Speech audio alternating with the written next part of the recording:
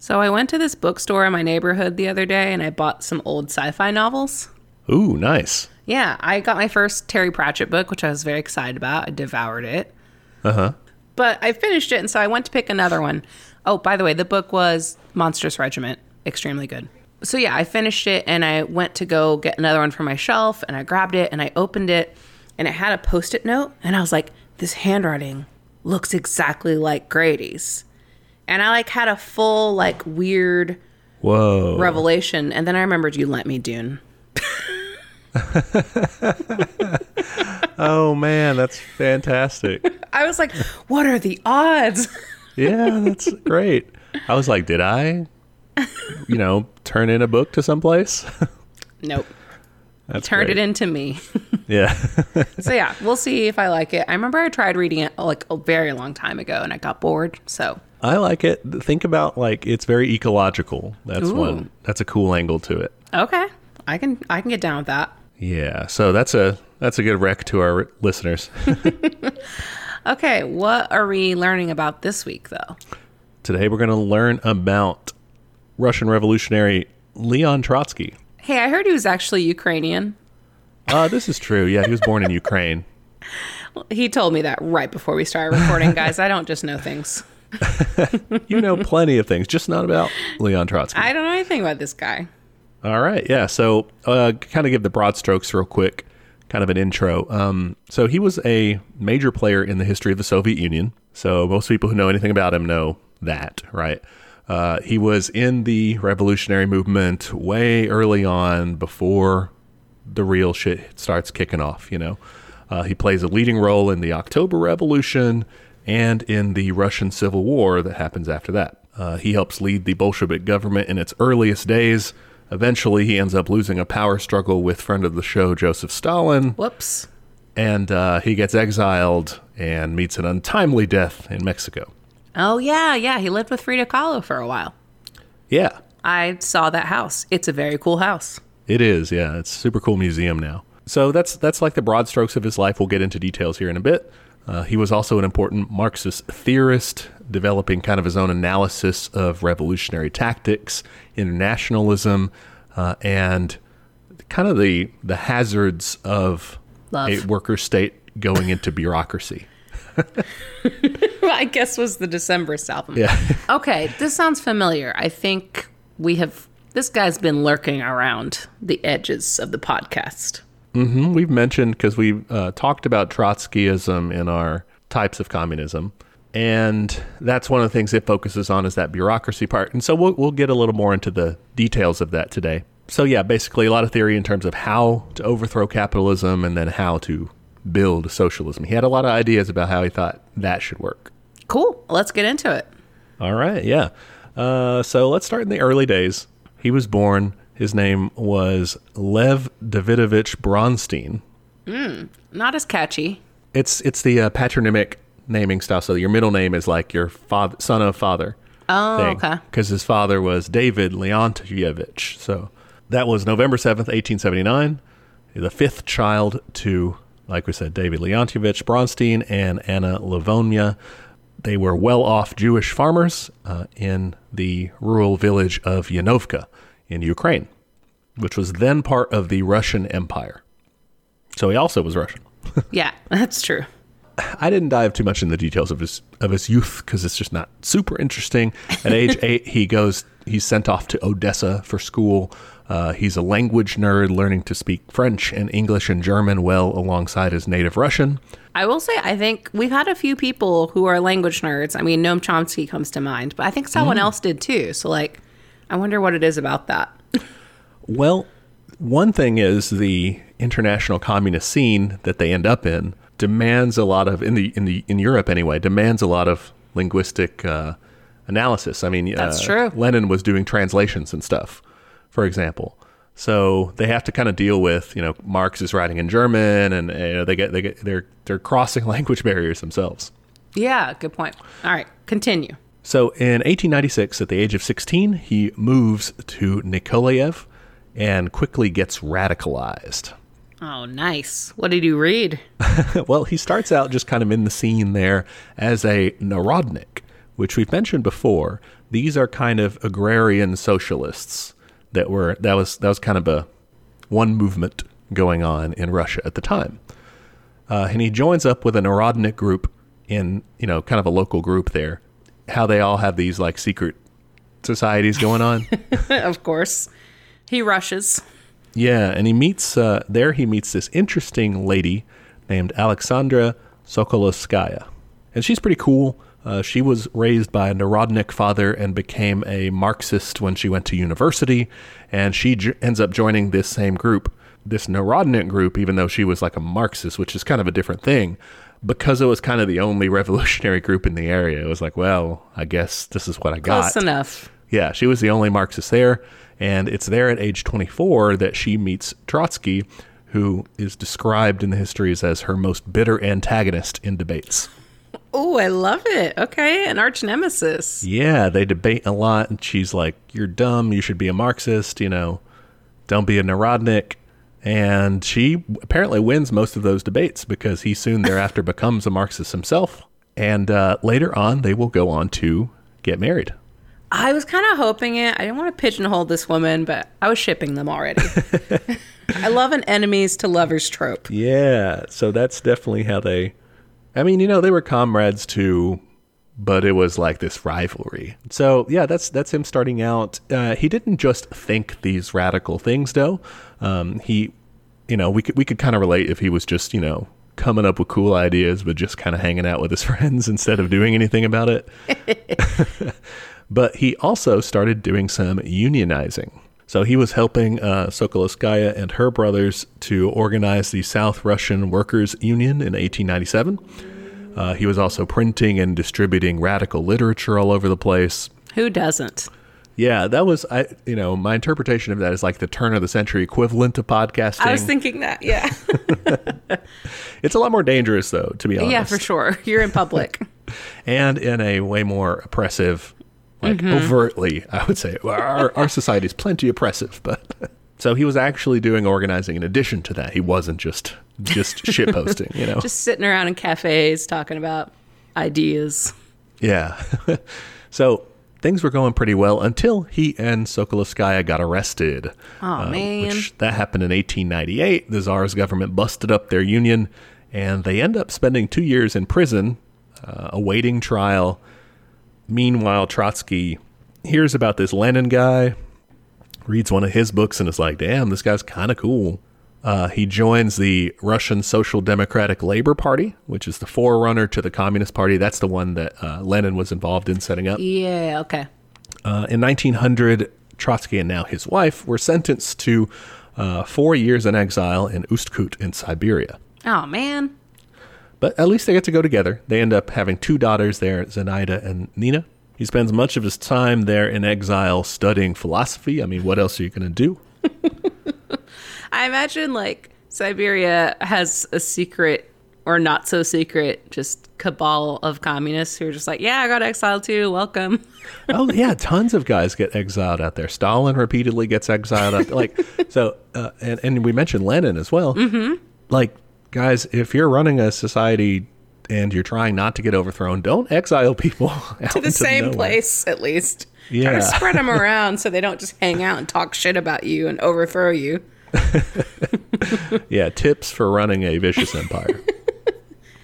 So he spends time studying philosophy and kind of figuring out his politics, and he gradually sides with this radical newspaper, the Iskra, which translates to the Spark. This is the one that we mentioned was written by Lenin and others in the RSDLP, the Social Democrat Party, which is like the Socialist Party. Social Democrat makes them sound like they're like libs, but back then that's what you called like your socialist communist parties. Yeah, didn't Germany have a similar name to theirs? And so, yeah, he was like, yeah, I agree with these guys. These guys are radical and cool, and it's way better than there were a lot of reform-minded kind of parliamentary style socialists at the time. And he was like, that's not so cool. In 1902, he escapes, leaving behind Alexandra and the children. Whoops. She encouraged him to do so. She was like, the revolution demands it. Go, do it. You got to do it.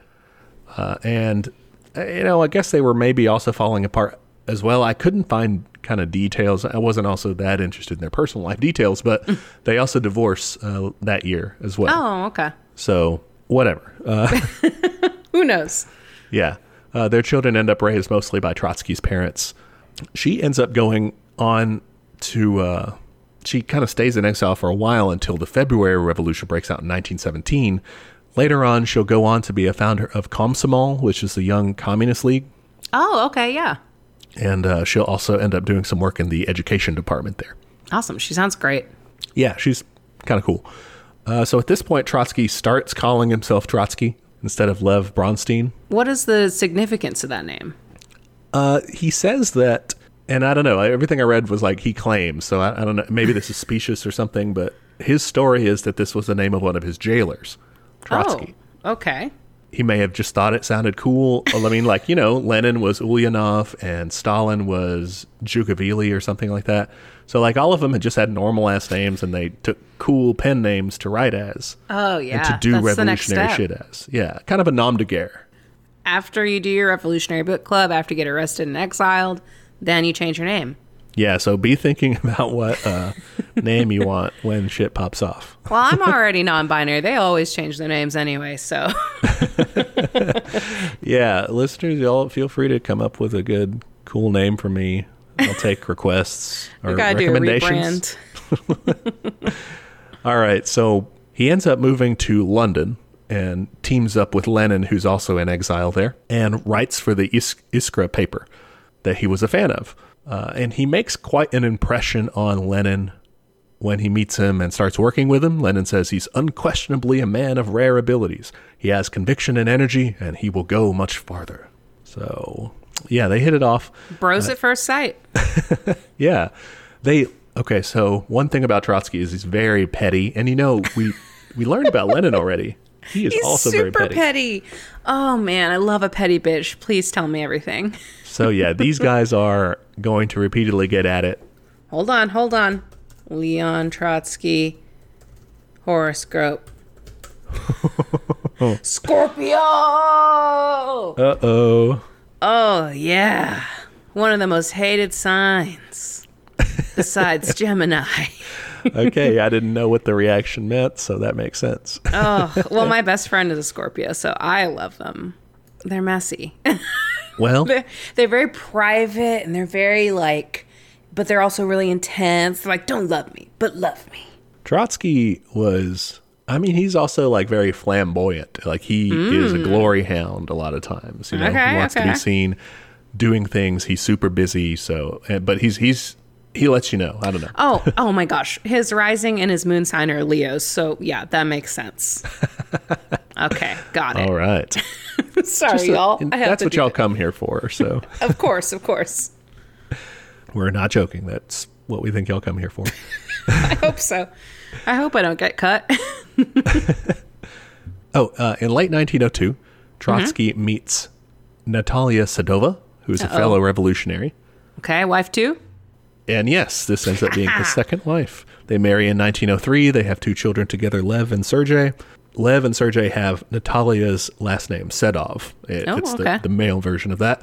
Whatever this means, Trotsky said this was for citizenship purposes. So I don't know what the deal with, who Yeah, I knows? don't know if he was being a feminist or something, or yeah. Well, apparently he doesn't use the name himself. He never goes by Leon Sedov or anything. Yeah. But Trotsky was present at the Second Congress of the RSDLP, that party, in 1903. And this is where the party suffered that big split, the Bolsheviks and the Mensheviks. Classic. Yeah. Do you remember what that was about? Were the Mensheviks always mensching?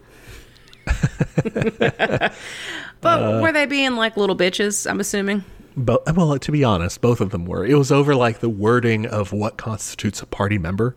Okay, that's pretty petty. Yeah, but in their eyes, so what it boiled down to is the Bolsheviks, or they end up getting called the Bolsheviks. Lenin's guys wanted it to be stricter requirements, you have to that's really right. be in the party, Yeah. And the other guys, the Mensheviks, were let's kind of anybody who works with us should be in the party. Trotsky was in the Mensheviks. Yeah, I would be. Yeah, they were. They had some good points, I think, at that point. Lenin is always kind of conspiratorial, I think, so Yeah, he didn't very want to. secretive. Yeah, and honestly, it may just be idealism to be like, oh, let's let everybody in, because like that's also an easier way to get raided by get raided by the cops. So Yeah, and like half these guys have already been arrested. They're probably not too keen on that. yeah. So Trotsky originally was with the Mensheviks, but eventually he leaves them because the fight between them and the Bolsheviks gets so intense that the Mensheviks are like, oh, let's ally with like the cadets, the constitutional Democrats, these Whoops. kind of like liberal constitutional democracy people. No thanks. And Trotsky's like, whoa, no. They're called cadets. They sound like nerds. Yeah, they are. And so instead, for a while, he's just kind of calling himself a non-factional social democrat. Ooh, he doesn't like labels. Yeah, there you go. During that time, Lenin was talking mad shit about him. Okay. He was calling him a Judas, a scoundrel, and a swine. He really hated him at that point. Jesus. Okay. But like I don't know, they argue a lot, but they end up, it's okay. It's like one of those friends you can like say shit to when you get drunk, but it's all okay. Yeah. They're still like, they know that they would come together when when things actually kicked off. Deep down bros. Yeah. Then on January 22nd, the revolution of 1905 kicked off. And this was what Lenin called the Great Dress Rehearsal. It's kind of like a precursor to the Russian Revolution. The summary is just like, times were shitty, of course. That's why everyone's organizing secret groups. And at that point, there's a bunch of strikes, a bunch of protests. People start assassinating government officials and attacking landlords. And the Tsar just is scared and offers just like liberal reforms, which a lot of people were demanding. And most people were kind of happy with this, except for like the radical socialists. Things kind of die down. Trotsky, when this happens, he hurries back to Russia and starts working with the Bolsheviks and the Mensheviks to agitate. Just to try to push them further left. Yeah. So he starts publishing leaflets and printing newspapers. He starts talking to striking workers and stirring stuff up.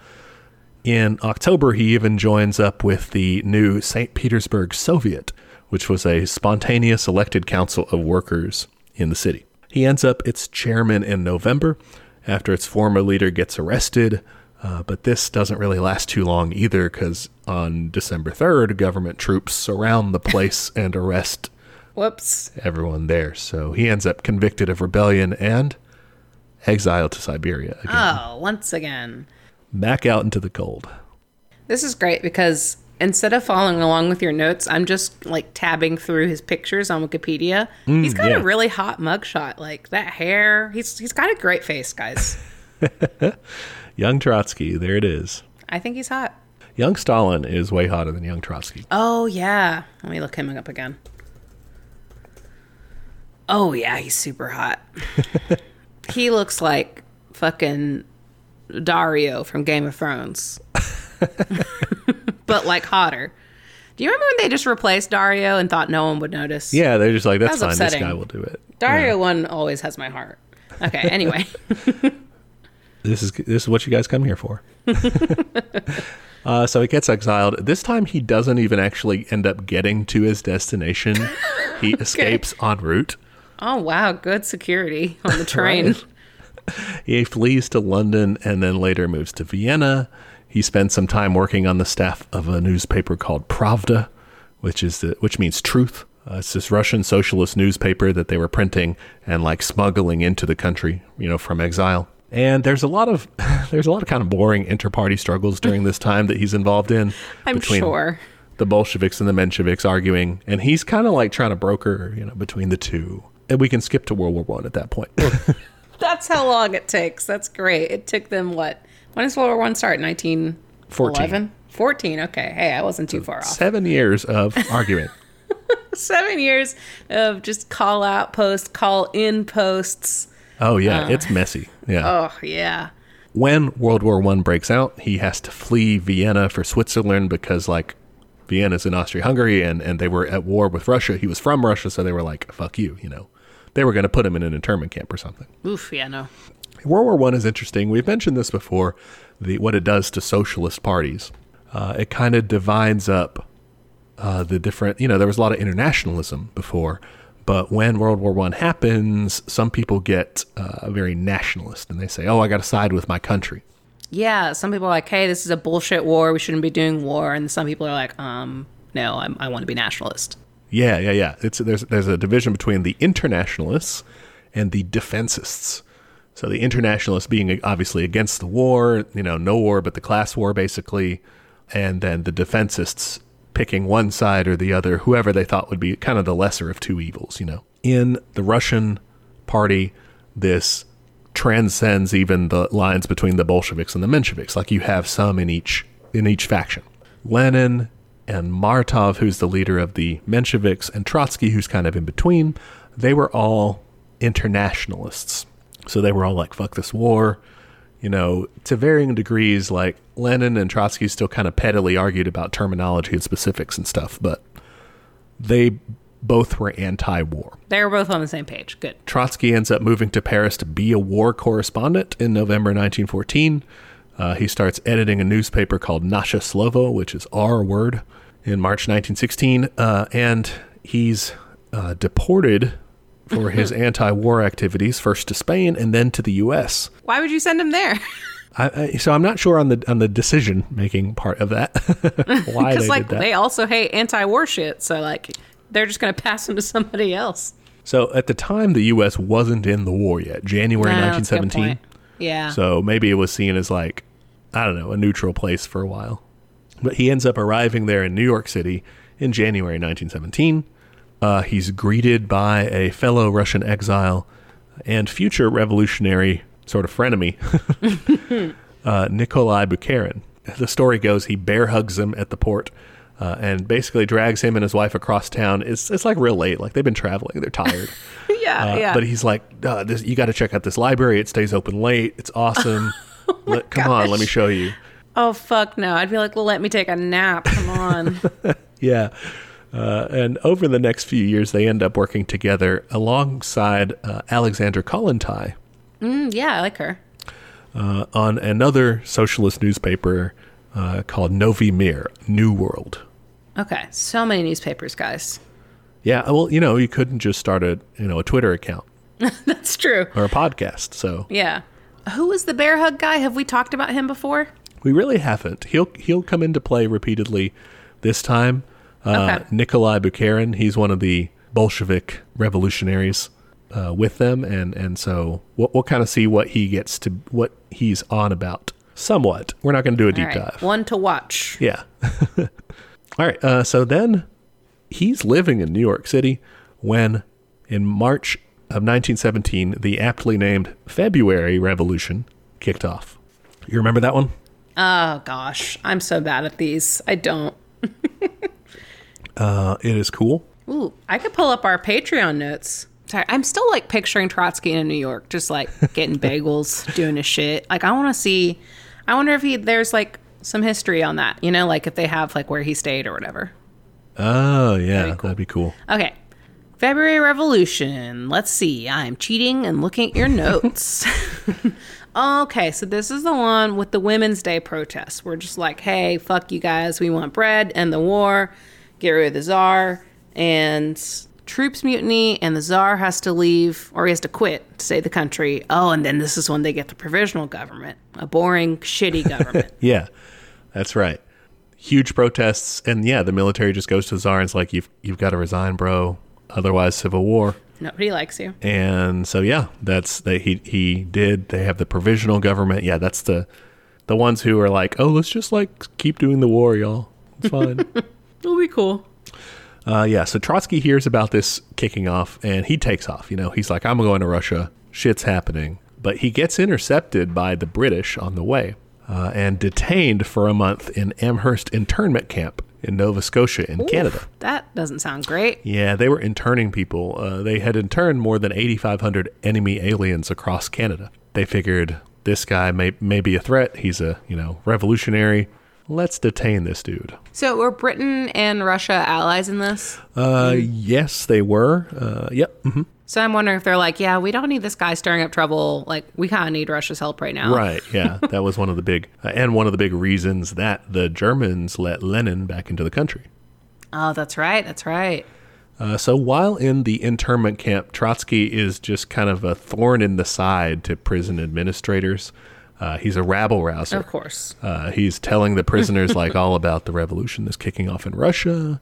He's telling them about Lenin, and he does all this so much that the German prisoner of war officers that are there, they complain to the British camp commander, "Can you shut this guy up?" You know. That's hilarious. Like, no, thank you. I don't need any more pamphlets, Leon. Yeah. Have you heard the good news of revolution? Yeah, and they didn't want him like basically, infecting their troops with communism. That's funny. The British forbade him from giving more public speeches, and like the prisoners like petitioned against it, saying, "No, we like him." It was this big deal, and eventually, like the provisional government doesn't want him back, but there's popular pressure to demand his release, and so eventually they do, because they're like, well, shit, everybody wants him causing back. trouble here. Yeah, so they ask the British to return him, and so they do. I love how this guy is so difficult. He just repeatedly gets passed around various prisons until they get sick of him. Yeah, they're like, you want him? What about you? Yeah, he does not seem easy to get along with. Like, that's a common thread. No. Such a Scorpio. So he makes it back to Russia in May, and he goes to work organizing with the very, very fractured RSDLP. They've got like more than 6 factions at this point. It's crazy. Woof. Okay. Yeah, he gets elected in June to the All-Russian Congress of Soviets of Workers and Soldiers Deputies. So like a committee? Kind of like you have the Soviets, right? The workers' councils electing people to go from all the Soviets. So like a larger group of them. Okay.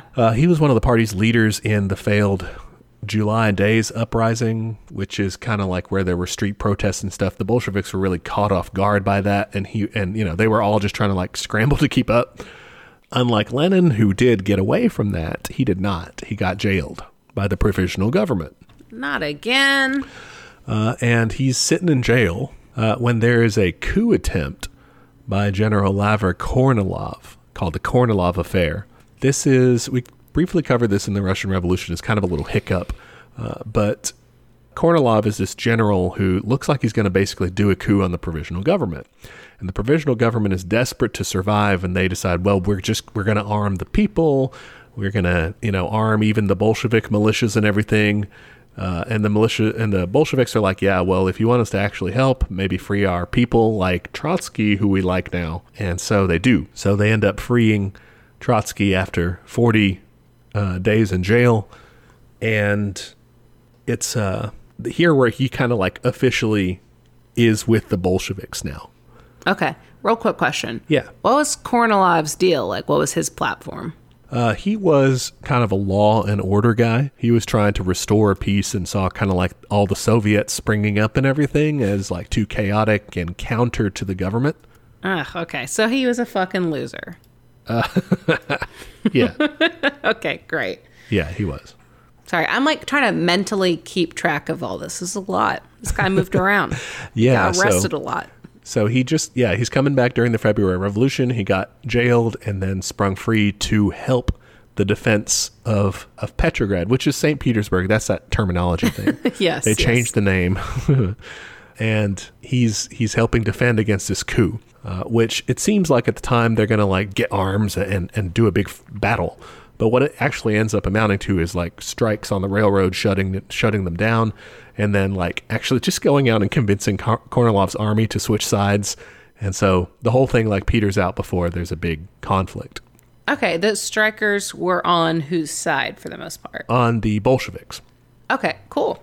Yeah, so it ends up making the Bolsheviks look super cool, and Trotsky now with them.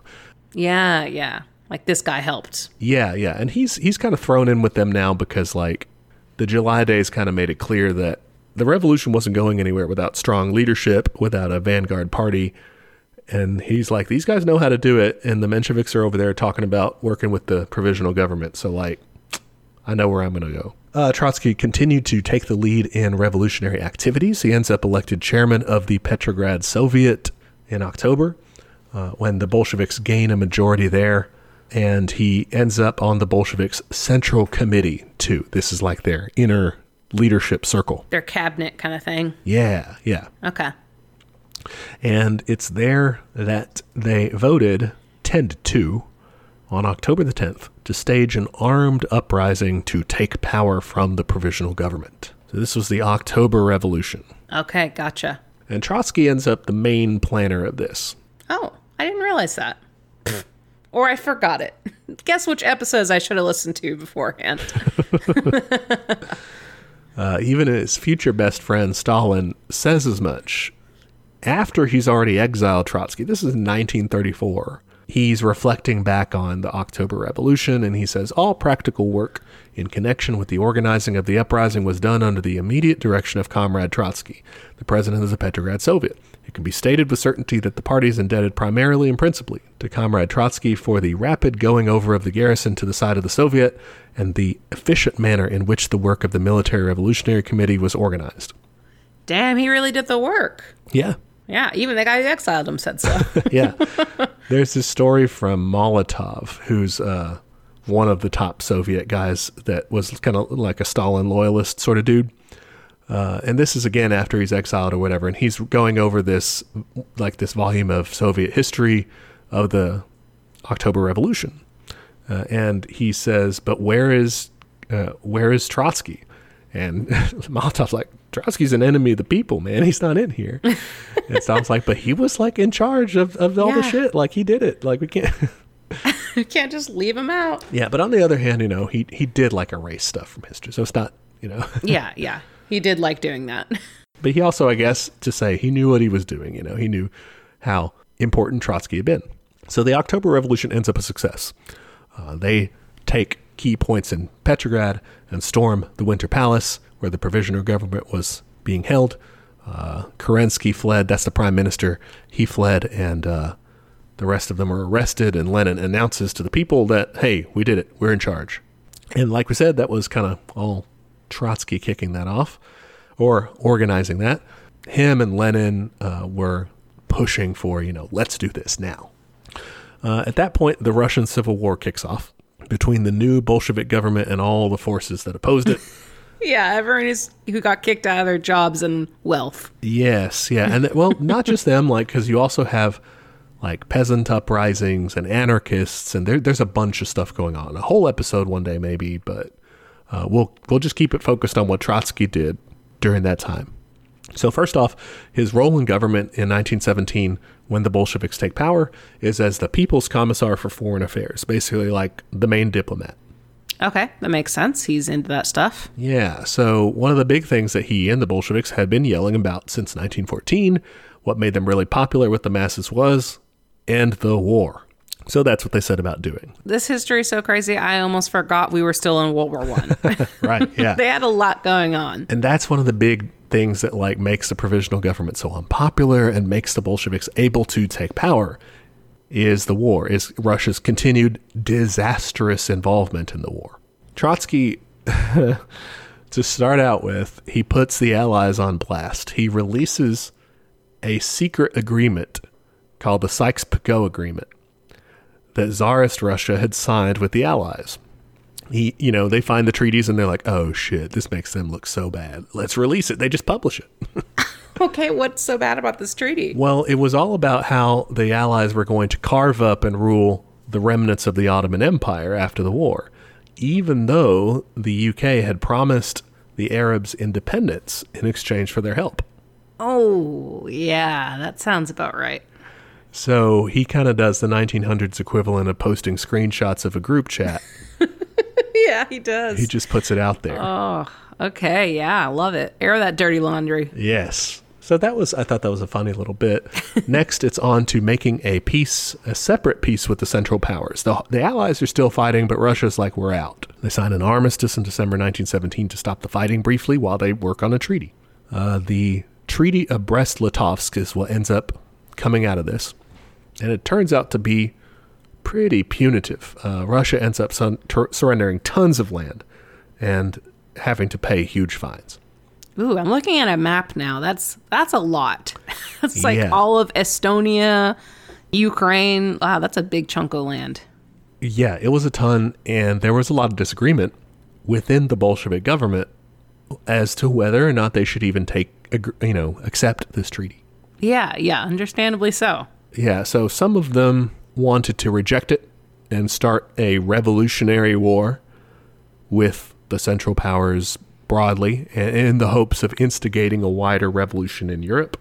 A version of continue the war, but this one less of a fighting for land, less imperialist. Yeah, and more like trying to liberate people. So okay. Others, like Lenin, were focused mostly on ending the war. Lenin was like, yeah, it'd be great, if we had a European-wide revolution. Cool. But I'd be into it, but we're dying. Right, yeah. If we get defeated in the meantime, that's going to be pretty bad. We're the only socialist country in the world right now, So he was fine with kind of dragging out negotiations or whatever, hoping for a wider revolution. But he was basically once they give us an ultimatum, we got to sign it, even if it's bad. Understandably so. Otherwise, we get invaded and it's going to be worse. So Trotsky was, his slogan or his idea here was no war, no peace. He wanted to stay out of the war, but he didn't want to sign the treaty because it looked really bad. He was hoping basically to instigate a wider revolution or to get the Allied powers to end the war too or something. He didn't want to do this because it was bad, but he didn't want to rejoin the war. So kind of this weird middle position. Yeah, third option. Right. And so for the moment, that's kind of what they went with, because again, Lenin was kind of fine with delaying for a bit. But eventually the ultimatum comes. In February 1918, Germany tells them, sign the treaty or get invaded. Trotsky and Lenin and what are called the left communists, the ones who want to do the wide revolution, they're still kind of disagreeing. They don't have a majority either way. And Trotsky's like, maybe they're bluffing. Let's see if when they give this order, the soldiers and stuff, they'll rebel and maybe join us, So let's hold out. It's pretty hopeful, but okay. Well, it was very hopeful, over hopeful. They were not bluffing, and the German army invaded. Oh, gosh. And they just ran them over, It's February 18th. The Bolshevik Central Committee meets again and is just holy shit, we're getting dominated. They vote to accept the treaty. It's still a close vote because people are still pissed. The Germans just keep marching anyway, even though they're trying to tell them that they give up. So it's February 23rd that they say, oh, okay, you want to give up now? All right. And they give him an even worse treaty, they cut off some more land. Of course. Even Lenin at that point is holy fuck, this is... we fucked up. Yeah, maybe we do have to fight. But he's like, no, that would be really stupid. We have to, this is humiliating, but we have to agree to it. Yeah, because, in the meantime, the Civil War is still happening, right? Oh, yeah, we'll get to that. Yeah, you don't got time for this. So the Central Committee votes to accept the even shittier treaty. Trotsky and his group abstain from voting. Embarrassing. Yeah. I guess at least they let him have the treaty, but I don't know. I would go ahead and have already voted. I don't know. That was kind of a mistake, I think, to hold out that long. To be a holdout at that point, just own up. You fucked up, dude. The treaty was signed March 3rd, 1918, finally ends Russia's, again, completely horrific involvement in World War I. It pisses off the rest of the Allied powers because they've just dropped out, And so it makes them so mad that they're going to end up helping out the anti-government forces in the Civil War. God damn it. Yeah. No friends. So yeah. One enemy down. Now we've got to stay in power against the White Army, against separatist forces, peasant forces, anarchist forces. It's crazy complicated. So we're just going to focus on what did Trotsky do? Okay, great. It's early in 1918 that Trotsky is put in charge of reorganizing the Red Army, which had just gotten its ass kicked by the Germans. Yeah, okay. Does he know anything about armies? I don't remember hearing that part in his biography. He was not a soldier. He had never been a soldier. Great. But he's going to try his hand at it. Why not, Yeah, I bet he's read some books. Learn by doing. So on March 13th, he resigns from the Foreign Affairs post to become head of the Red Army, Commissar of the Army and Navy Affairs, and chairman of the Supreme Military Council. So the undisputed, complete control, only responsible to the rest of the leadership of the Communist Party. That's pretty wild. And in this capacity, he drastically reorganizes the Red Army, transforming it from a small mishmash of independent battalions with little discipline into a huge, highly effective military machine. Okay, so I guess he read enough books. Right. Well, we want to kind of break apart how he does this because it's quite the accomplishment. He is up to the task because of his ruthlessness, his attention to detail, and his organization. Yeah, he's an organizer. He sounds, I mean, from all the description of this, he sounds like he would be a horrible boss to work for. Oh, no. Like, you would not want to work for Trotsky. Okay, what'd he do? So this is him describing himself. Oh, gosh, okay. This is the best possible reading. It is no wonder that my military work created so many enemies for me. I did not look to the side. I elbowed away those who interfered with military success, or in the haste of the work, trod on the toes of the unheeding, and was too busy even to apologize. He said, out of my fucking way. I got shit to do. Yes. Okay. So first of all, that was, his personality coming to it. But let's take a look at more, concrete, like what were his means. For one, he introduces mandatory conscription. When people resist, they go out to the villages or whatever with the draft units to get people, and turns out, so many people, this is supposed to be a village with however many people, but so many people fled beforehand, ran off into the forest or whatever. The Bolsheviks would take hostages and sometimes even just execute some people. Oh, shit. Okay. To get people to come back so that they could put them in the army. This is strike one. Strike one. All right. Strike one for Leon. I'll tell you the benefits, though. The army grows from less than 300,000 to 1 million in a matter of months. I mean, I bet. When you're holding grandma hostage, so you sign up. Yeah. No, I guess I don't have a problem with calling that one a strike. But he was, he did his job. He was whatever means necessary, for sure. Yeah, seems like it. So that's one means. He also put in political commissars into each Red Army unit, which were officers that were in charge of ensuring the political education and the loyalty of military generals especially. One thing is they were like, we don't have anybody who knows anything about what they're doing. We have to bring into the army these old officers from the Imperial Army, from the Tsar, because they at least know how to soldier, but we don't want them running off and doing a coup. So that's what these political commissars were there to kind of make sure. Okay, so it's almost like a youth pastor, but for communism. Well, it's more like it's like a supervisor. Like they had to sign off on the orders to make sure they weren't secretly organizing, a counter-revolutionary thing or something. Oh, okay, gotcha. I thought these were more for education of the regular troops, but it's more to oversee the old guard. Yes, well, a little bit of both. A little they also were, propagandizing to everyone too. Because a lot, with conscription, you get a lot of people that don't give a fuck. They're just there because they have to be. You literally just told me to show up, so. There were also, speaking of those sorts of people, there were also a lot of desertions. Trotsky dealt with this in a couple of different ways. One was through persuasion.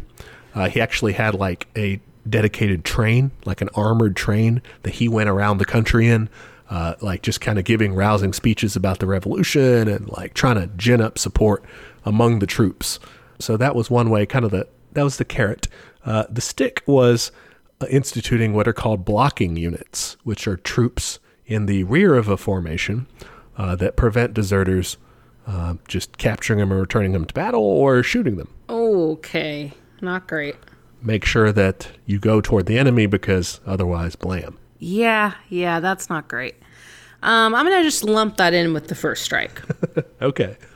Not into this whole very strict military thing, but that's just me. Well, on the other hand, he's fighting a civil war, so... Yeah, I get it. I get why he's doing it, but I don't like it. That's fair. It's gruesome. Yeah. It's one of those weird things in history. I found myself thinking about this a lot when studying Trotsky is... Because one of the big things people think about is would the Soviet Union maybe have been better if he had been in charge, if he ends up, in charge instead of Stalin later, right? And it's we can't really know. We'll talk about it some more, but this is an example, right? We don't really know if maybe the Red Army would not have even survived, had he not done these things that we're looking at and man, that's vicious, And conversely, if he were in charge later, we don't know if he would have been like this harsh still, you know? He could have still totally done some bullshit. Right. Yeah, exactly. So it's history's full of these what ifs that you can't prove one way or the other. But anyway, by mid-1919, the Red Army, massive, powerful, reformed army that Trotsky had made it, had defeated the White Army's offensive in the east, but it was getting owned in the south so bad that by October, Lenin was talking about abandoning Petrograd for Moscow, which at that point was the capital anyway, but he was just like, let him have Petrograd. It's lost, you know? And Trotsky was like, no, we gotta hold it. We can't just abandon that. And he convinces the rest of the leadership to vote for it. So they end up voting against Lenin in that. It's interesting how democratic they are in those very early days in the Central Committee. We, sometimes in the West, we're always like, well, Lenin, he was 100% in charge, and then it was this guy 100% in charge. It's like, no, they did have that internal party democracy. They still took the time to vote, even though they were fighting a crazy war. Yeah. So anyway, they decide we're going to defend Petrograd. Trotsky goes there himself and leads its defense. He arms everyone, men and women, and he even personally stops some fleeing soldiers, just like, hey, I'm the motherfucking commander of this army. Get your ass back Get back in line. Yeah. Oh, my God. Like, okay. Holy shit, that's Trotsky. Shit, I'm sorry. Yeah. And it's successful. It's kind of there's this badass quote. He describes it. It's impossible for a little army of 15,000 ex-officers to master a working class capital of 700,000 inhabitants. And he was saying that the city would defend itself on its own ground, and the White Army would be lost in a labyrinth of fortified streets and there meet its grave. So he's like, street to street fighting, let's do this. And they do end up winning. They do end up driving the White Army back and ending up on the offensive yet again. Okay, so they take back Petrograd. Yes. In 1921, the Red Army faces something called the Kronstadt Rebellion. What's that? We had the Kornlav, now we got the Kronstadt. Yes. So Kronstadt was this island that was kind of like a part of Petrograd, the city. It's like an island on the coast, sort of. It was like connected with like this dam bridge sort of thing. It was like a defense post, a fortress. Okay, so it's on the Baltic Sea. Yeah. They rose up against the government, against the Bolsheviks. Uh-oh. Why'd they do that? Well, they had been supportive of it up till then, but they rise up because they're complaining about the economic hardship of the war, of the Communist Party being, kind of dominating everything, like being completely in charge, and complaining that there was a lack of workers' democracy. Ooh, was that true? They were correct that the communists did have they were the ones in the government because the social revolutionaries and the other parties basically had all but left. So they were kind of the only ones in charge. The lack of workers' democracy is complaining about the fact that, or the perception of, it depends on how you look at it, the Soviets, how the whole thing is kicked off with all the different regional Soviets and whatever, being mostly in charge, doing their own thing, now kind of being subordinated in a way by the national leadership there, the worker state that they had created. Oh, okay. So they're saying they didn't have enough power. Right. Well, they kind of wanted things, more local, more decentralized in a way. I mean, that sounds good. So yeah, they issued demands to the government for reforms. They wanted new elections to those Soviets. They wanted freedom of speech and press. I liked that they phrased it as for anarchists and socialists. They didn't want reactionaries to be able to do it, which is kind of good. Oh, I love it. The end of, just Communist Party domination completely, and the end to war communism. This is what we're talking about with the economy thing. This is where this, they're in the Civil War. Things are desperate. The state took over directly, the economy. They were requisitioning and rationing everything, just making sure that everybody, especially in the cities, were getting fed because it was hard to get anything at all. Yeah. I mean, that's the thing. I think that's the classic centralist problem with centralization. Yeah. Yeah. And versus more separatist stuff, because if you are in the middle of a war and you're trying to just feed people, it does kind of make a certain sense to just fucking organize it and, do it on a large scale in a large government setting. But I get where they're coming from both ways. It's like, you're just trying to fucking survive. You're probably going to do some bullshit. Right. And so, and then, they're saying, well, this is bullshit. Exactly. They kind of figured that the government would listen to their demands and kind of like negotiate. They're like a tiny island. I just Googled them. They're so small. Yeah, but like they did have a lot of sympathizers in the Petrograd Soviet, in kind of just the people. But the government was not having any of it at all. Trotsky and Lenin both accused them of being a French op, basically, like a counter-revolutionary plot. That's great. Okay. And they demanded their unconditional surrender. They didn't get it. And on March 16th, the Red Army invades Kronstadt and crushes the rebellion, killing 2,500 to 3,000 people. Woof. That's not great. I think that's going to be my strike two. Strike two, the Kronstadt Rebellion. That was Emma Goldman's strike as well. She hated that. Oh, okay. Yeah. That's fair. She was like, what the fuck are they doing over Me and there? Emma, we always see eye to eye. All right, so that was kind of lumped in with the Civil War. It's part of it, I guess. Yeah. Internal issues as well. I mean, it's a Civil War. It's all internal, but this one's very internal. Yeah. The rest of the Civil War, like we said, is long and complicated. Eventually, the Bolsheviks, they end up winning. The main phase of fighting is done by 1921, and then they kind of clean up after that. The war is really, really costly. This is when they do the Red Terror. This is where they turn on the anarchist Black Army who would help them fight against the White Army. This is where they crush the various peasant uprisings, sometimes called the Green Armies. Okay, yeah. But they do win. They maintain control of the country, the first such revolutionary government of an entire nation in the world. Yeah, I mean, pluses and minuses. This is, again, this is where we get into, like, what if they hadn't done that? Could they have done it nicer, or whatever? Who's to say? I think it's interesting, too, because some of our earliest episodes were on the Russian Revolution and, like, some of these major figures. And I think now, having done this podcast for over a year, like, I'm way more anarchist, and now I'm, like, way more icked out by all this. I'm like, I don't know. Uh-huh. I think before I came more to it, like, oh, I don't like killing people. And I still don't like killing people, guys. I didn't change my mind on that. I'm not a murderer now. But I think I'm much more for self-determination. So, like, the idea of obviously turning on anarchists doesn't sit well with me, and crushing peasants, like, oof, that's pretty rough. If you're such a good influencer, Trotsky, why don't you try to talk to people? Come on. Fair enough. Fair point. I mean, I think they saw, at that point, they felt backed up in a corner.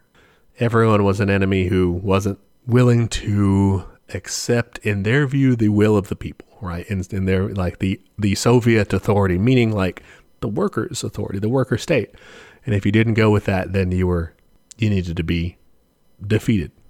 Not necessarily killed to a man, but, defeated on the battlefield. I mean, I guess I don't like, elements of what they did. I think, like, parts of the Red Terror kind of, they were, targeting class enemies in large parts of that, not just like innocent people, but like I said, against the anarchists and everything. I don't know. I can definitely see myself ending up in the mindset that could do things like that, right? Like, that could be like, well, we have to do it, which is maybe a fault. Maybe I shouldn't feel that way. No, I think it makes sense. And I think, again, coming from their perspective as like a kind of insular, secretive organization, and like they are on the tail end of like 3 wars, like, they probably are very paranoid right now. But to me, it's like, what are you offering these people? Like, if your offer is so good, you should be able to convince them, or, at least not have to like execute people so much. I understand class enemies because, like, they have a vested interest, but like, I think you should be able to talk the anarchists like, hey, don't worry, hold on, Yeah. That's a good point. And it's possible that could have worked. They did not try it, so we won't know. That's the thing. They didn't even try. Well, okay. So Trotsky, in 1920, he's still head of the Red Army. He was also put in charge of the railroads. That's a lot. Yeah. He's a busy guy. Yeah, I guess at this point he had some railroad experience. He was riding around on a train frequently, so. He's just like, the seats are uncomfortable. Can I, like, take care of these for a minute? The railroads badly needed to be rebuilt after the main phase of carnage of the war. And so he kind of took the approach to this that he took from his military experience. He kind of wanted to militarize the system, nationalize the whole thing, regiment everything into an orderly system. And that same year, there ends up being a debate about labor unions that nearly splits the party, and our man Trotsky's involved in that. Some people in the party called the Workers' Opposition. There was also a group called the Group of Democratic Centralism. Just factions, think of it that way, like kind of parties within parties, They wanted the economy to be more or less directed by unions directly, like, a Soviet sort of economy of workers' councils, decentralized, federated, however you want to call it. Yeah. What's that called again? There's a word for it. Syndicalism? Yeah, it's almost like, anarcho-syndicalism. Not quite 100% that way, but like... Got some of that flavor. Yeah. Others, like Trotsky, wanted to completely nationalize, and for Trotsky, even kind of militarize the economy. Trotsky? He wanted the state to be completely in control of the unions. He said, basically, it's a worker state, so that would be good, right? His quote that kind of lays bare his position here is, "A regime in which every worker feels himself a soldier of labor, who cannot dispose of himself freely. If the order is given to transfer him, he must carry it out. If he does not carry it out, he will be a deserter who is punished. Who looks after this? The trade unions. It creates the new regime. This is the militarization of the working class." I don't know. I'm not sold on that one. You don't want to be drafted into the labor army? No, not really. Yeah, Lenin thought that sounded kind of bullshit too. He's like, bro, I think you've been in the army too long. Yeah, kind of. He's like, that would be very bureaucratic, very top down. That sounds awful, dude. Like, no. What are you thinking? So his line was that the trade unions should be the schools of communism. They should educate workers politically and economically, just kind of on the class struggle and everything. It should be kind of, almost organs of propaganda in that way. That was Lenin's view? Yeah. Okay, yeah. I like that better. Well, that's the position that ends up winning out. All right. And Trotsky going out there, saying every worker a soldier pretty much. Lots of people saw that as a pretty extreme, pretty unpopular you think? take. After like World War I and the Civil War, being called a soldier forever doesn't sound great. Yeah, war forever. Yeah, people were like, because he was super popular after his victory in, not his per se, but like helping to lead Russia in its victory in the Civil War. But then he wants to regiment everything. Not great. Yeah. Oh, this is so interesting. Like, this is not at all what I thought Trotsky was about. Okay. Well, we'll get to some of his more theoretical approaches a little later. These are just kind of inter-party, debates. But like, that should be informed by your theory, bro. I think it is in a way. Well, I don't know. I think he's contradictory sometimes. Okay. In May 1922, Lenin suffered the first of 3 strokes that he would have. Oh, yeah. Yeah. His health is pretty much on the decline from then on. And it starts a sometimes subtle, sometimes not so subtle struggle for power within the Communist Party. Between its top figures, including Trotsky, Stalin, a guy named Grigory Zinoviev, who was head of the Comintern, and Lev Kamenev, who was the secretary of the Politburo, and also Trotsky's brother-in-law. Oh, okay. A little bit of a frenemy situation there. Yeah, they're all just hovering. Yes, they're kind of like trying to outmaneuver each other, and I mean, to be honest, or to be, to be fair and critical at the same time, like they are doing that, they're kind of like trying to position themselves well. But I also think that they are still genuinely trying to steer the revolutionary course in what they think is the right direction. I think sometimes we get caught up in like terrible stories about this is a naked power struggle or whatever. And like, even in, you know, looking at American history or any sort of imperialist country's history, like the people there are usually not like cackling saying, I will have all the power. Right. Yeah. They think they're doing a good thing. So Stalin, his power gradually grows throughout the coming years due to his position, which starts out kind of a weak position. It's the general secretary of the Central Committee of the party. This is just like an administrative position, really, but it means that he can appoint people to different posts throughout the country. And so naturally, he starts appointing people who kind of agree with his way of thinking, / who kind of end up siding with him or being loyalists, you know? So he grows his support in the party that way. He was also really clever. I'm going to be honest. Stalin was a super clever dude. He was really good at forming, shifting alliances and sort of maintaining his own beneficial position. He's playing that Game of Thrones. Yes, for sure. And it's at this time that he starts an alliance with Zinoviev and Kamenev called the Troika, which is just like the triumvirate. Okay, he being Stalin or he being Stalin? Trotsky? Okay, yeah. Okay, gotcha. This was to block out Trotsky, who he saw as his biggest threat. They formed the Troika. This is Stalin, Zinoviev, and Kamenev. Kamenev, his brother-in-law. Yeah. Oh, shit. Betrayal. Lenin, meanwhile, he's, you know, on the decline, but he's trying to keep the party from coming apart. He kind of sees what's happening, you know. He puts together his testament, which kind of shits on various members, including Trotsky. He just criticizes a lot of people, but not as much as he criticizes Stalin. Yeah. The final burn book. Yeah.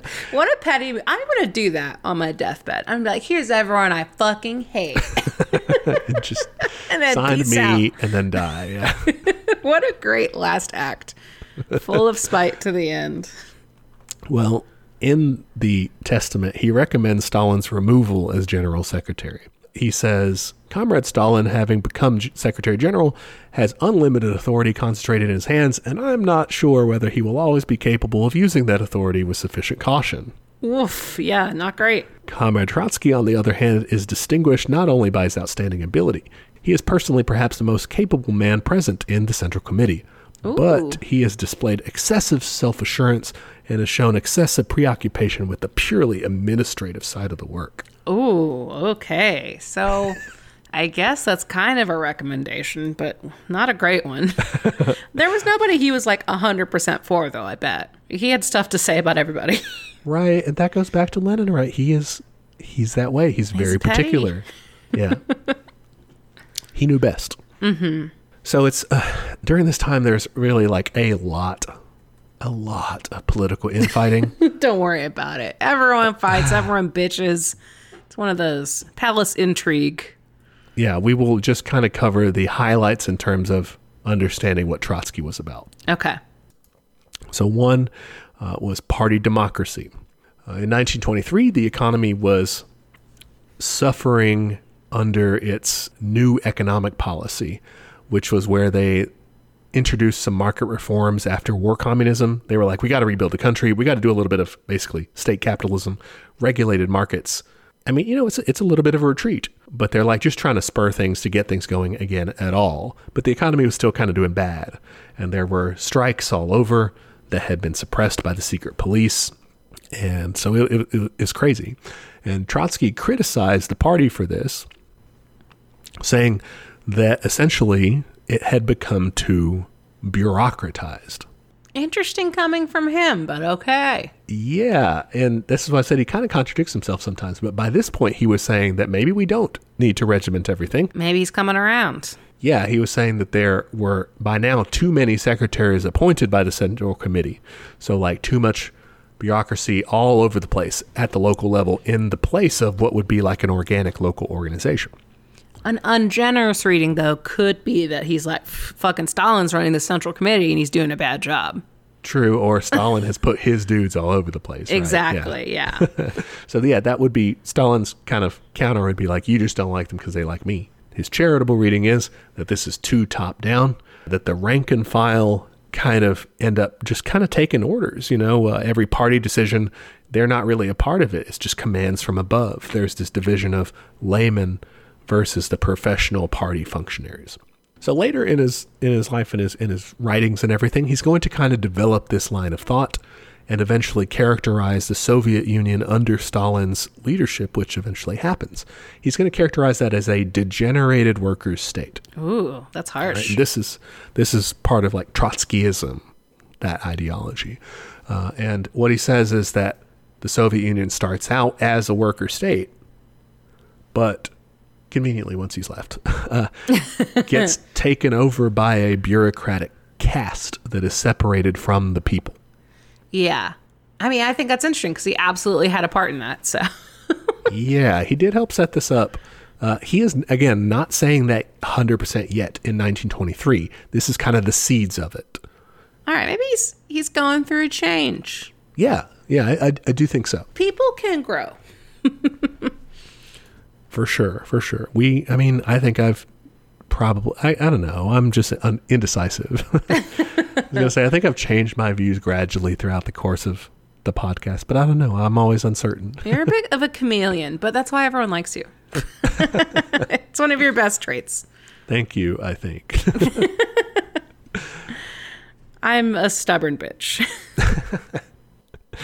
So anyway, taking this stand, criticizing the party this way, obviously pisses off Stalin and his supporters. And by 1924, he ends up kind of the odd man out of the Central Committee. The Troika has maneuvered him out of pretty much all decision making. Whoops. Okay, he got blocked. He's no longer part of the group chat. They have parties without him. It's harsh. Oh, they have funerals without him. This is a petty aside, but Lenin dies in 1924 while Trotsky is on the way to a health resort. Because Trotsky was recovering from an illness. Stalin tells him the wrong date for the funeral so that it looks like he can't make it back in time. So Trotsky's like, shit, well, whatever. I can't make it back in time. I guess I'll go on. But he could have. And so it ends up looking real embarrassing. That sucks. Oh my God. What a dick and petty move. Jesus. Yeah. That's rough. So definitely cut out by then. Yeah, for sure. So next point, he kind of ends up the de facto leader of the left opposition. Okay, I like that. Trotsky does. It's a group opposed to the new economic policy, and it's in favor of a state program, so kind of some more direct socialism, of mass industrialization, more mechanization of especially like agriculture and things, and more collectivization too. More socialism, less capitalism, sooner rather than later. That's their economic take. When they say collectivists, what do they mean there? Because I feel like that term changes. So collectivizing farms, having the small private farms of small peasants and stuff, all that land combined together, and then people go work on the collective farms. Okay, so this is fairly nationalist. Well, not nationalist in like a rah-rah sense, but yes, big government kind of thing. Centralist. Yeah, very much so. This group was opposed by the right opposition, led by Trotsky's old New York City buddy, Nikolai Bukharin. Betrayal. Yeah, so he had actually started out kind of a more left figure, but he drifts rightward over time. Was it because he was in the United States? No. That would be funny. But no, he was in Russia the whole time. And the right opposition was all for the NEP, so the new economic policy, kind of stoking that until it grows into socialism. So real quick, the new economic policy, that was started under Lenin, right? Yes. Okay, I just want to make sure. Yeah, and it was still going on. He dies and it's still going on at that time. And they were like, yeah, let's just keep feeding that. It'll grow the economy and we'll gradually, make so much that we'll go into socialism. All right. Stalin and his Troika, they were kind of maneuvered in the center a little bit, but at this time they sided with the right. Of course. On that issue. So they were like, let's do the NEP. Another issue at hand was the permanent revolution. Ooh, okay. That sounds hardcore. Yeah, it does. So Trotsky and the left opposition, looking at the global scenario, thought that the Soviet Union really was in a risky position being the lone socialist country. You think? And really needed some friends, and to do that meant helping other countries carry out revolutions. Ah, okay. So this is kind of like domino theory, but from the good guy side. Yes. Okay. Right. Yeah. Let's go export this cool revolution to people. But the question arises, what if they're not ready? What if a country's bourgeoisie is too dependent on feudalism to ever actually carry out that first stage, the bourgeois democratic revolution, right? The first in the two-stage theory, right? You have the bourgeois revolution, then you have the socialist one. And this is a question that Trotsky had thought about even before the Russian Revolution. It had been kind of germinating, and he'd been theorizing about this. And so by this point, he's saying, look, here's what you have to do. You have to do the revolution anyway. You have to use the proletariat, even though it's like not strong enough yet. And they have to ally with the peasants and take power. Even if they haven't really gotten to the productive level that Marx and Engels say, you know, it's like the capitalists aren't going to do that themselves if the conditions aren't right. So you just have to take power for yourselves, do the developing yourself, and do this wherever. Do this worldwide. Maybe it doesn't happen all at once, but this is going to increase your chances of surviving.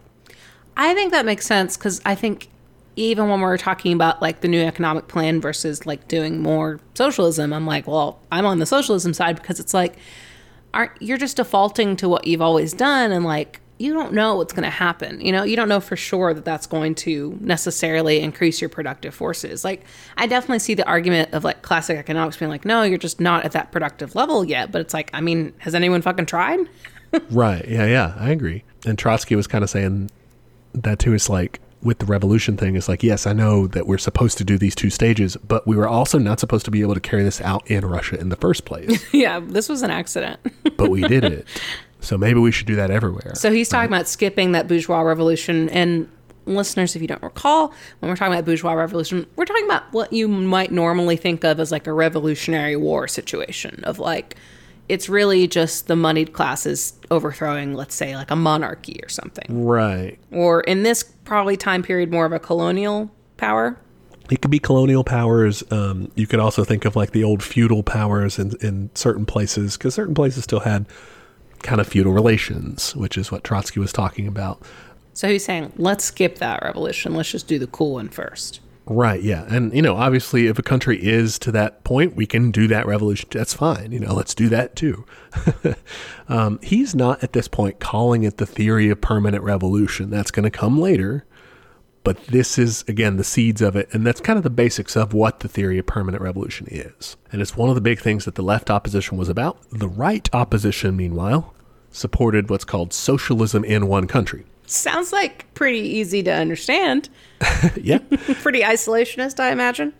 Well, yeah, and it's just essentially saying that, like, we can do it. We, you know, as the Soviet Union, we could survive as the only socialist country. We just need to build ourselves up, and it'll be fine. You know, we'll be okay. And then maybe we can, at that point, we can worry about helping everyone else, but we got to focus on us first. And Stalin and his troika, at this point, you know, again, sort of in the center, but they were siding with the right on this one. Next up, Trotsky puts out a book in October 1924 called Lessons of October. Okay, great. Is it all about how to make the best pumpkin spice, pumpkin carving tips, mulled cider, all that stuff? It was just a very basic book. It's just a little book of witchcraft.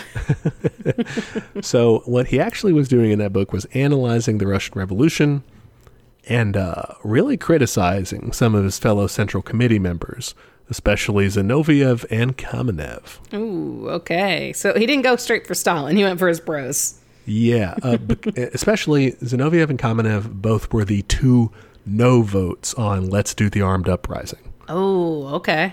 And Trotsky was like, look at these fucking cowards. Losers. Yeah. That pissed them right off. I'm sure. And the Troika, you know, they have this big argument and everything. And they end up forcing him to resign as head of the Red Army.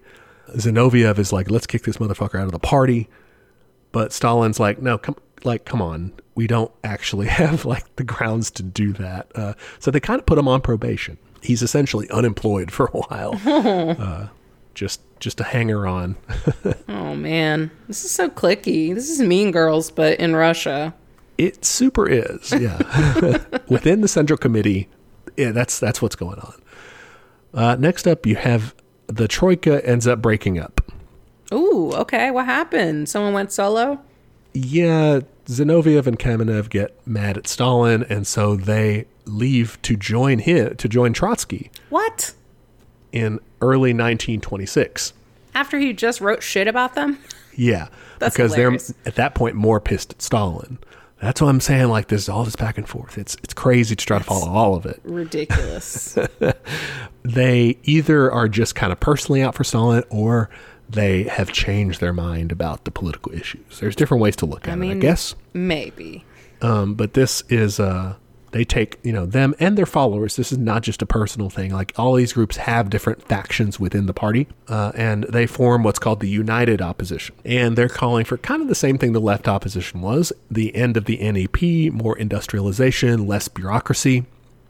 And they were also opposed to Stalin and the right opposition's China policy. Ooh, what was that? So Stalin wanted the Communist Party of China to merge with the Kuomintang, the nationalist army. Oh, yeah, I remember that. During the Chinese Civil War, and fight against the warlords in the Northern Expedition. Stalin was like, just go with them. They're the strongest fighting force at the time, and you can betray them later. It's cool. It's cool. No one cares. Trust me, I do it all the time. Yeah, and meanwhile, the United Opposition wanted to support the Communist Party of China as like a separate revolutionary organization. Stalin's policy is what they do. It ends up turning out badly when Chiang Kai-shek betrays the communists in the Shanghai Massacre Yep. in 1927. So that's like kind of a big oops. Weird to think about that, like, Mao was just coming up in this. Yes, yeah. Oh, gosh. That's one of those, like, history tangents. And the next point is when Trotsky really digs himself too deep into a hole that he can't get out of. Uh-oh, did you do another burn book? He, I guess, does a little worse than that. The United Opposition doesn't really catch on in mass numbers within the party or the general public. They're calling for these things or whatever, but people just aren't having it. And they keep pissing off Stalin, right? And in October 1927, the Central Committee expels Trotsky and Zinoviev, like, from leadership, from the Central Committee. He overplays his hand. They are pissed. They try to lead a protest in the streets saying, this is not, Lenin would have never had this. This is not what we fought the revolution for, all this shit. And so the party gets together and expels them completely from the party, along with their supporters. Okay. Do people in the streets care? Are they just like, can you just chill? Kind of, they're like, let's just chill. They try to start these protests, and they're pretty poorly attended. It's like, I'm sorry you got fired. I'm, like, busy. Sort of, yeah. And it's at the 15th Party Congress that the Central Committee decided you cannot be in the party anymore and be in the United Opposition. Zinoviev and Kamenev and their supporters say, whatever, that's fine. We're not in the opposition anymore. Our bad. Betrayal again. So many fake friends. And Trotsky's like, fuck that. I'm sticking to it. I'm right. You guys are wrong. And so they're like, fine, you're right, but you're exiled to Kazakhstan, so enjoy it. Oh, gosh. Okay. That sucks. I mean, props for sticking to your guns. These guys do seem like dicks. So they exile him January 31st, 1928, to Kazakhstan first, and a month later, he and his wife and his son are exiled to Turkey, so completely out of the USSR. Yeah, they're just gonzo. Next we have his period of exile. So this part's not super exciting, in my opinion. 12 years left in his life to go, but there's not a lot, I don't think. He stays in house arrest at the consulate, the Soviet consulate in Istanbul, for a couple months before they move him to an island where he's like constantly surveilled by the Turkish police. He gets like volunteer bodyguards because there's also like white army exiles who are living nearby. He's like, yeah. I don't want them to kill me because I killed a lot of them. Meanwhile, while he's in exile, he's applying to move to different places, to Belgium, to France, to Norway, to Germany, to the UK, and they're all telling him, fuck off, we don't want you. Yeah, you're a lot of trouble, dude. In 1932, the Soviet government revoked his and his family's citizenship. Oh, So he bummer. was stateless. Yeah. In late 1932, he starts secretly writing opposition groups within the Soviet Union. Ooh, okay. Still trying to stir up shit, even from exile. Yeah, and he starts this weird group called the Bloc of Oppositions, which is this, I mean, it's very strange. It's a collection of various like anti-Stalin groups. Yeah, he's just trying to take him down. Yeah, and they, some of them don't seem to have much in common. But they're all trying to work together to do something. It's not quite clear what they do, and I'm not sure that they do much. But they end up confessing to a lot whenever they're captured and put on show trials in the Moscow trials in 1936 and 1938. Great. Cool. So he gets some people in trouble. Yes, that's part of the Great Purge. Trotsky's kind of entire family line that's left that hasn't gone with him to exile ends up getting the axe there too. Oof, that sucks. You're just like, I'm just his like third cousin. I don't even know this guy. Yeah, they really take them quite out. Okay. It's brutal stuff. Yeah. It's July 1933. He's offered asylum in France, but they end up just putting him under police surveillance again. They move him to this tiny village called Barbizon, and he's just like constantly watched. In 1935, he gets permission to move to Norway, and he lives for a year at Konrad Knudsen's house. He's like this journalist, politician sort of guy. That lasts for a while, but in the summer of 1936, the leader of the fascist party in Norway, Vidkun Quisling. Shit, I didn't know they did that there. Yeah, this is kind of in the lead up to the bad things. And so they were flirting with it too. Yeah, 1930s. It is the kind of the time for that to take off, unfortunately. Yeah, and this guy was kind of stirring up shit. Can you believe we've got this radical communist guy here? You know, someone ought to do something about this. Mm-hmm. And, I mean, people burgle his house in August. Oh. And the government send police to his house demanding that he agrees to give no interviews, write nothing political, and to let them read his mail. Wow, no thank you. Fuck that. Yeah, that's what he says. They interrogate him about his political activities, and then they move him out to a farm out in the middle of nowhere and put him under house arrest, stuck indoors for 22 hours a day under guard by 13 cops. Oh, no. I'm picturing... If this was a drunk history, like that would be the voiceover of him being like, no, fuck that. Like, but with a guy who looks like Trotsky, just with my voice. No, fuck that, yeah. No, thank you. And they're like, well, you got to go anyway. Sorry. Fine. No letters in or out. Only visits from his lawyer. Shitty time. Is he there with his family at least? Yes, yeah. Ugh. I mean, it sucks for them too. I'm a therapist. Yeah, for real.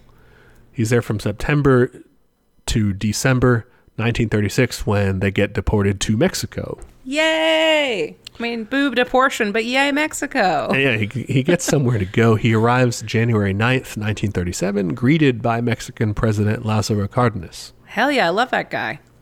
Yeah, he greets him and when he arrives, and they end up living in the Coyoacán area of Mexico City. Beautiful neighborhood. Yes, yeah. Gorgeous. Awesome place. And they live in La Casa Azul. Guys, highly recommend that experience if you are ever in Mexico City. It is the house of Frida Kahlo and Diego Rivera and, for a time, Trotsky. Yeah. He was, like you said, he's living there with... I had this typed out the other way, and I was like, this makes more sense to type it this way as Frida Kahlo and her husband, Diego Rivera. I agree. Not to shit on Diego. I mean, like he was an important cool, artist as well. Problematic. And they lived there for a couple years before moving a few blocks away in April 1939. He does a few things during his Mexican exile, including having an affair with Frida Kahlo. I was just about to ask. I'm like, I'm pretty sure they did, but I didn't want to spread any gossip. Spread any gossip about historical figures. Yeah, about dead people. Did you hear? Yes, so they totally did that. Hell yeah. Kind of not the best guest, I guess, in Diego Rivera's opinion anyway. Whatever. He cheated on her so many fucking times. Oh, so, well, there you go. They cheated on each other, though. They were kind of... They were turbulent. They deserved each other. Yeah, they were. And it wasn't like in like a chill polyamorous way, as far as I understand. Like they just were... Because they would get jealous and shit and like be upset about it. So it's like, okay... Maybe you guys should have tried ethical non-monogamy, but whatever. Something. Yeah. So that ends up, that's why he ends up moving out. Whoops. He also, so during this time, he does some work with some members of the Socialist Workers' Party, which is like a breakaway kind of Trotskyist group from the Communist Party USA. Okay. He works with Chinese Trotskyist Chen Duxiu, who had been co-founder of the Communist Party of China, but by this point was more of a Trotskyist. So he's kind of like still in the revolutionary scene, you know? In 1937, there's this weird event called the Dewey Commission, which held this kind of weird independent inquiry into the charges that were made against Trotsky and the others at the Moscow show trials. The Dewey Commission sounds very American. Yeah, it was set up by the American Committee for the Defense of Leon Trotsky. Wait, for the defense? Yeah, so this is, you know, a quote-unquote independent inquiry, but it's basically like trying to show that the Moscow trials were rigged and that Trotsky was innocent. Okay. Which, to be fair, there was like a lot of evidence that, I mean, because Moscow trials are pretty bad. Yeah, sounds like it.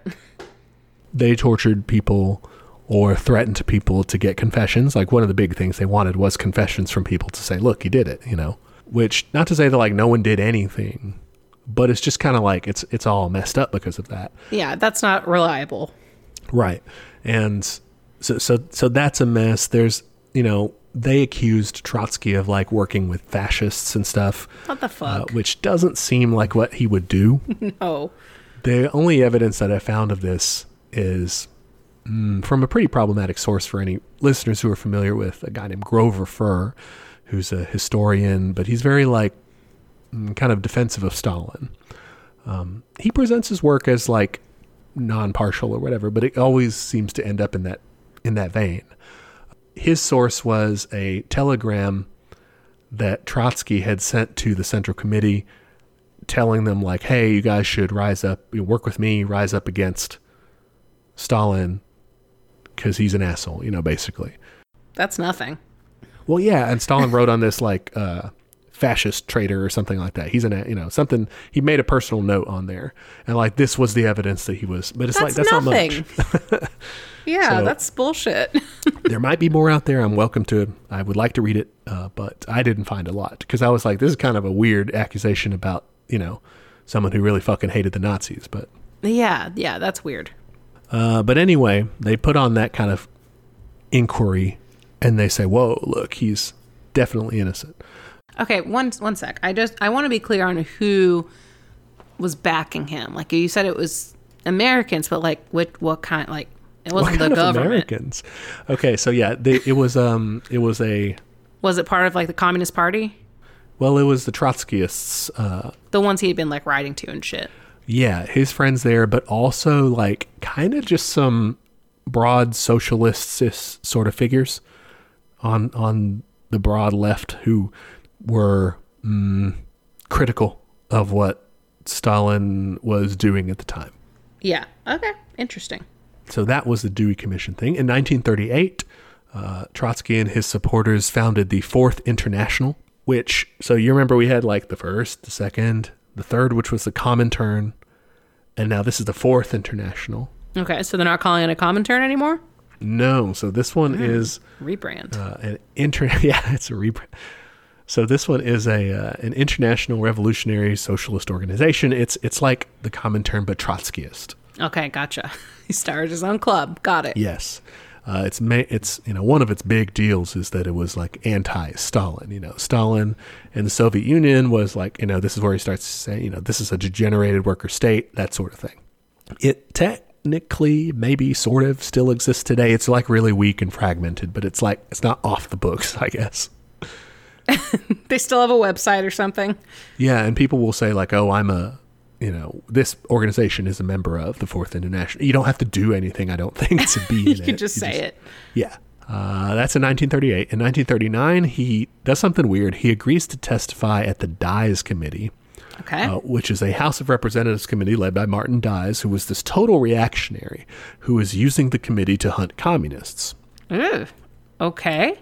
So that's a bad look. No, yeah, I don't love that. But in addition to giving testimony that was going to like say, oh, here's what Stalin's secret police, the NKVD, are doing against me. and against my followers. He was also going to go there to argue against America's suppression of its communists and say, like, you're an asshole for doing all this, you know? Call him out. Okay. So he gets to shit on Stalin and the Americans. Great. Right. Yeah, that's what he was going to try to do. But when they found out he was doing that second half, they denied him a visa and were just like, no, you can't come. JK, stay home. We don't really want to talk to you.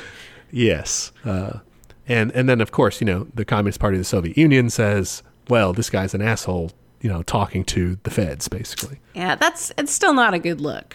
No, it's not. I don't know if that's good enough for a strike 3, but it's close. I don't think so, because I get what he's trying to do, and I don't think he was really trying to, like, give up, like, oh, you should arrest this guy, you know, or whatever. That's true. All right, I'll take it off my list. I don't think it was a good idea. Yeah, not smart. In February 1940, he publishes his own testament. His health is declining, and he's, like, worried that he's going to die, so he's, like, expressing his last thoughts and stuff. My own burn book. Great. Yes. All right, so we're going to roll around now to Trotsky's departure from his mortal coil. I heard he got assassinated. He did. By this point, you know, he's been in exile for a while, but Stalin back home was still freaked out about Trotsky. I mean, to be fair, we did see that he was actually trying to stir up some shit. Yeah, I mean, I'd be concerned too. He started a whole nother international. Yeah, like, that's another thing. Starting clubs, doing testimonies. Yeah. He's essentially, at this point, trying to encourage a popular revolution, a socialist one, but still within the Soviet Union, you know? And so Stalin, you know, sees him as a threat. He's the old enemy. He wants him dead. So he puts together some plots with his secret police, the NKVD, to do just that. They try to do this in March 1939, and they fail. I couldn't find details on that attempt. Then they try again in May 1940 with an NKVD agent and Mexican painter David Alfaro Siqueiros. Was he helped? Yes, yeah. He and this agent like raided Trotsky's villa, and they end up shooting his grandson in the foot in the process. Holy shit. They're defeated. I mean, he's arrested. This other guy ends up like strangled to death, like one of his bodyguards who may have like helped him get in or something like that. A big fiasco, but it doesn't work. I'm looking at this guy's art. It's pretty creepy. Oh, he's one of the big ones. Yeah, he was one of the muralists. Yeah. The next plot would succeed.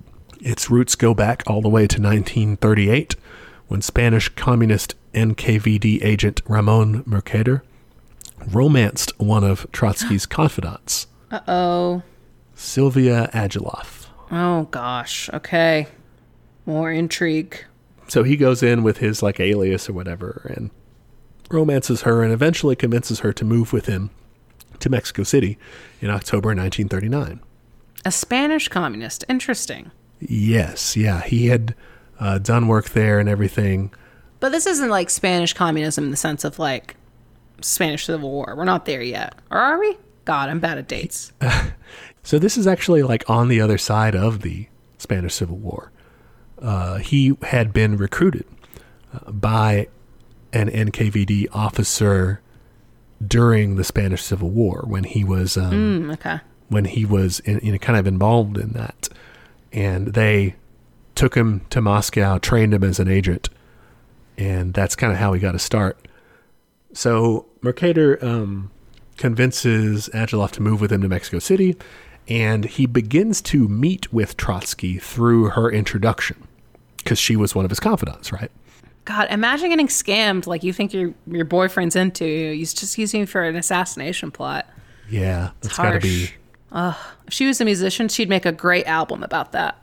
Damn. For real. He starts meeting with Trotsky and talking communism with him and befriending his guards and doing favors for him and whatever. Buddy, you know. And on August 20th, 1940, he tells Trotsky, hey, I got this document to show you. So he ends up alone with Trotsky in his study, where he attacks him with an ice axe. Whoa. What are you doing with an ice axe in Mexico City? Wouldn't someone be like, hey, what's that for? I have no idea. Maybe there was in summer? I mean, it could have still been used for like refrigeration, you know, if people still had ice boxes. I guess, yeah.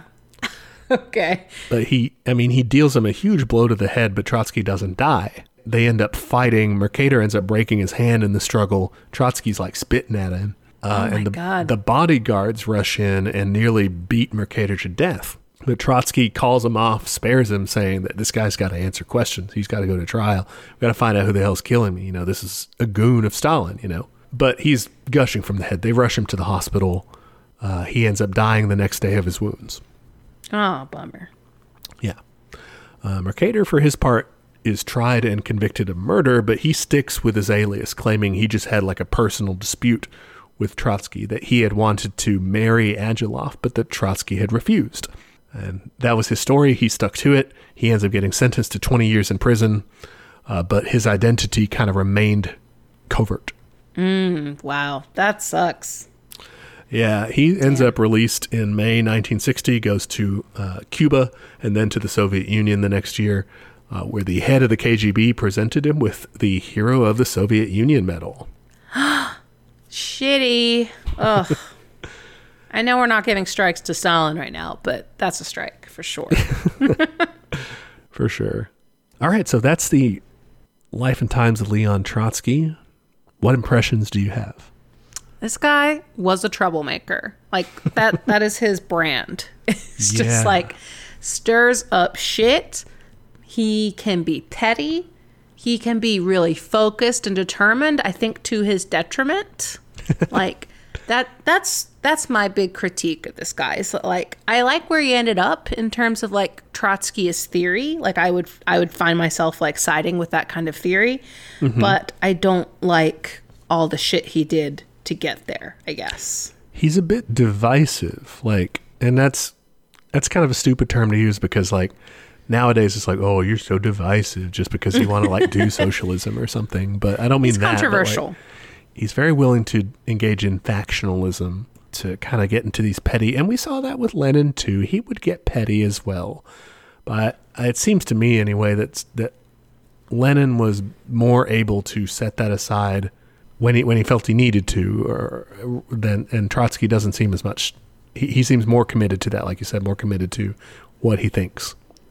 Well, I think it's ironic too, because if you think of Trotskyism as a theory or a movement, it is kind of about international cooperation, but like bro can't even handle national cooperation. So like I don't know how well that would have worked out. Yeah, I mean the flip side to that though is like if you know you're right, why should you be giving in to people who are wrong? Yeah, and like Stalin does suck. I'm not going to pretend like he did suck. Like that's a good thing to be upset about, but I think what's frustrating to me is the things he ends up being anti were things that he's helped cement. Which like sure, you can grow as a person and maybe that's what happened. It's unclear if he just like changed his mind or if like he was doing that under duress. Which I don't think we could ever know that. I mean, I'm looking at my strikes. Both of my strikes were when he was head of the army. So he was too authoritarian, in your opinion, and not just in like the right wing's use of that is like any communism, is authoritarian, no, but like too heavy-handed. Yeah, like conscripting people, shooting deserters. The Kronstadt Rebellion, I was not a fan of. Yeah, these are all things that I think if you had talked to Trotsky in his later years, I don't think he would be fans of. See, I kind of think he would have. You think so? I think, when the way he would come to that is he would say, I did what I had to do. I would do it again. Yeah, that's the thing. Yeah. And, it's kind of like Lenin says, when our time comes, we're not going to apologize for the terror. Tell them all about it because we did it and we would do it again. It was necessary is what his position was. And I don't know. That's the thing I was mentioning before is like, it's hard with history, like, let's say we go the Trotskyist route. Okay. Because his criticism, I think they kind of look valid. Like you said, bureaucracy, it was clearly a problem, but like maybe following his course, that might have messed stuff up worse. Like if we had too much party democracy, maybe the whole thing would have broken apart. If he had done like the world revolution, maybe that would have stretched them too thin. I could see that for sure, but I think it's just, again, I come back to like, what are you actually offering the people? And it sounds like Yeah, I'm like we've talked about before, like yeah, conditions did improve and they were under massive amounts of stress, so like it's impressive they even survived. But at the end of the day, if you're under a government that like can just like execute you and shit, not great. you know, if you're a small island near Petrograd and you ask for freedom of speech and then get like fucking run over, that's not great. That's true. Yeah. And again, Emma Goldman agrees. Yeah. So. Me and Emma. Kronstadt could certainly have been handled differently. I think that was a case of like overzealous. Right. Like, I don't know. I can see a lot of the excesses of the Civil War is like, well, not great, but I can see why you did it because it's the Civil War. Kronstadt is kind of that taken too far, I think. Yeah. Oh, I have a question. Yeah. So I was going through his pics on Wikipedia. What is the Polish-Soviet War? Is that just part of the Civil War? This was in 1920. This was between Russia and Poland. That was like kind of newly independent. What happens after World War I is they annul the treaty that they had signed, the Brest-Litovsk Treaty, the one that lost them all this land, including Poland. And so they're like, well, we're moving back into that. But Poland was all like, well, but we want to be independent. And so they fought, and both sides basically are just like, well, we're just going to take as much land as we can. Trotsky at the time actually was like, no, the Red Army cannot handle this. We're dealing with too much fucking shit. But Lenin kind of thought that, no, we can handle this. We'll be all right. You trained the Red Army better now. We can do it. But they lost. The Soviets lost. And so they end up just kind of signing a treaty to put things back the way they were. Oh, I mean, good for Poland. Yes, yeah. Poland survived that. And then that kind of bitterness lasts till the Second World War when the Soviet Union takes them over again. Not a good look. Yeah. Especially if you're Polish. Okay. I don't think I have any other questions. And I already gave my opinions on this guy. Mixed bag. Yeah. He didn't strike out, but he came close. And, and that was only because you were kind of generous with the strikes. It's true. So, yeah, this is the guy whose ideas form kind of, I would say, the foundation of Trotskyism. If you look at Trotskyist parties, they're very idiosyncratic, I would say. So there's a lot of different understandings of Trotskyism, basically. There's a lot of variations and additions and all this stuff. So what's their, like, one-liner? Their elevator pitch? Okay, so first of all, it's Marxism, Leninism. Okay, it's normal ass, run of the mill. It's we agree with Lenin plus permanent revolution. All right, so export the revolution everywhere. Do it even if it doesn't look like you can do it. And then the anti-bureaucracy angle. So the degenerated worker state. Don't get separated from the people. Don't let this like bureaucratic kind of cast of party apparatus guys take over. I mean, I'm down with that. I think that's again why I find him so interesting. Is that like I'm into the theory. I don't know if I'm into the guy, but I'm into the theory. See, I am into the analysis of especially the bureaucracy thing. I get it, but I think a better solution rather than just being like, hey, let's not do that. Because okay, how do we do that? I think you got to come to the table with ideas. You can't just suggest a problem.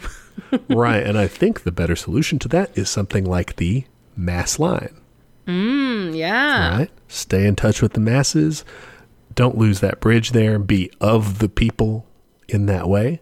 I think that makes sense. Totally. Because, yeah, it is very much just saying, like, don't do this. But it's like, all right, what do we do? Yeah. Right. Yeah.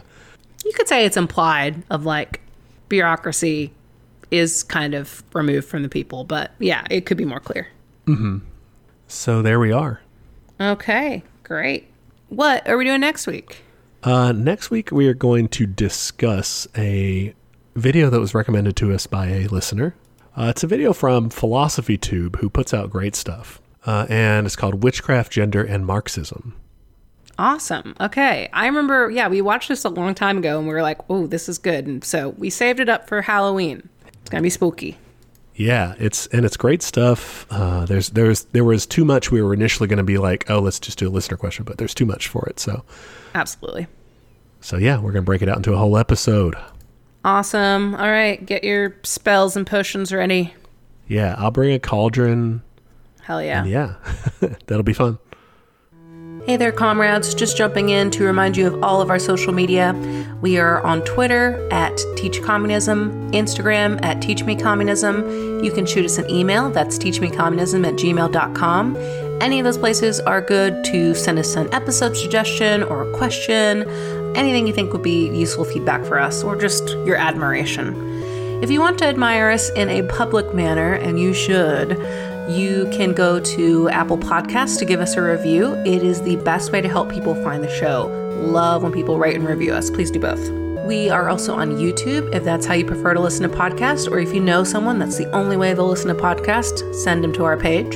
And we have a Patreon. For $5 a month, you get access to our notes for each week's episode, including the backlog of notes, which is a very handy resource for up-and-coming commies. And at the end of the year, all of the funds from Patreon will be given to local mutual aid in the DFW area. So, ain't going to line our pockets. Finally, we have merch. Check us out at TeePublic. You can find shirts and I believe also stickers and magnets and all kinds of fun stuff with catchphrases from the show or episode art, stuff like that. The link to that store is in the show notes, so check that out. Currently, TeePublic is running a sale from the 27th through the 31st of October. You get $13 t-shirts and everything else is up to 35% off. Okay, that's all the internet. Join us next time for another episode of Teach Me Communism, where the class struggle is always in session. Bye, y'all.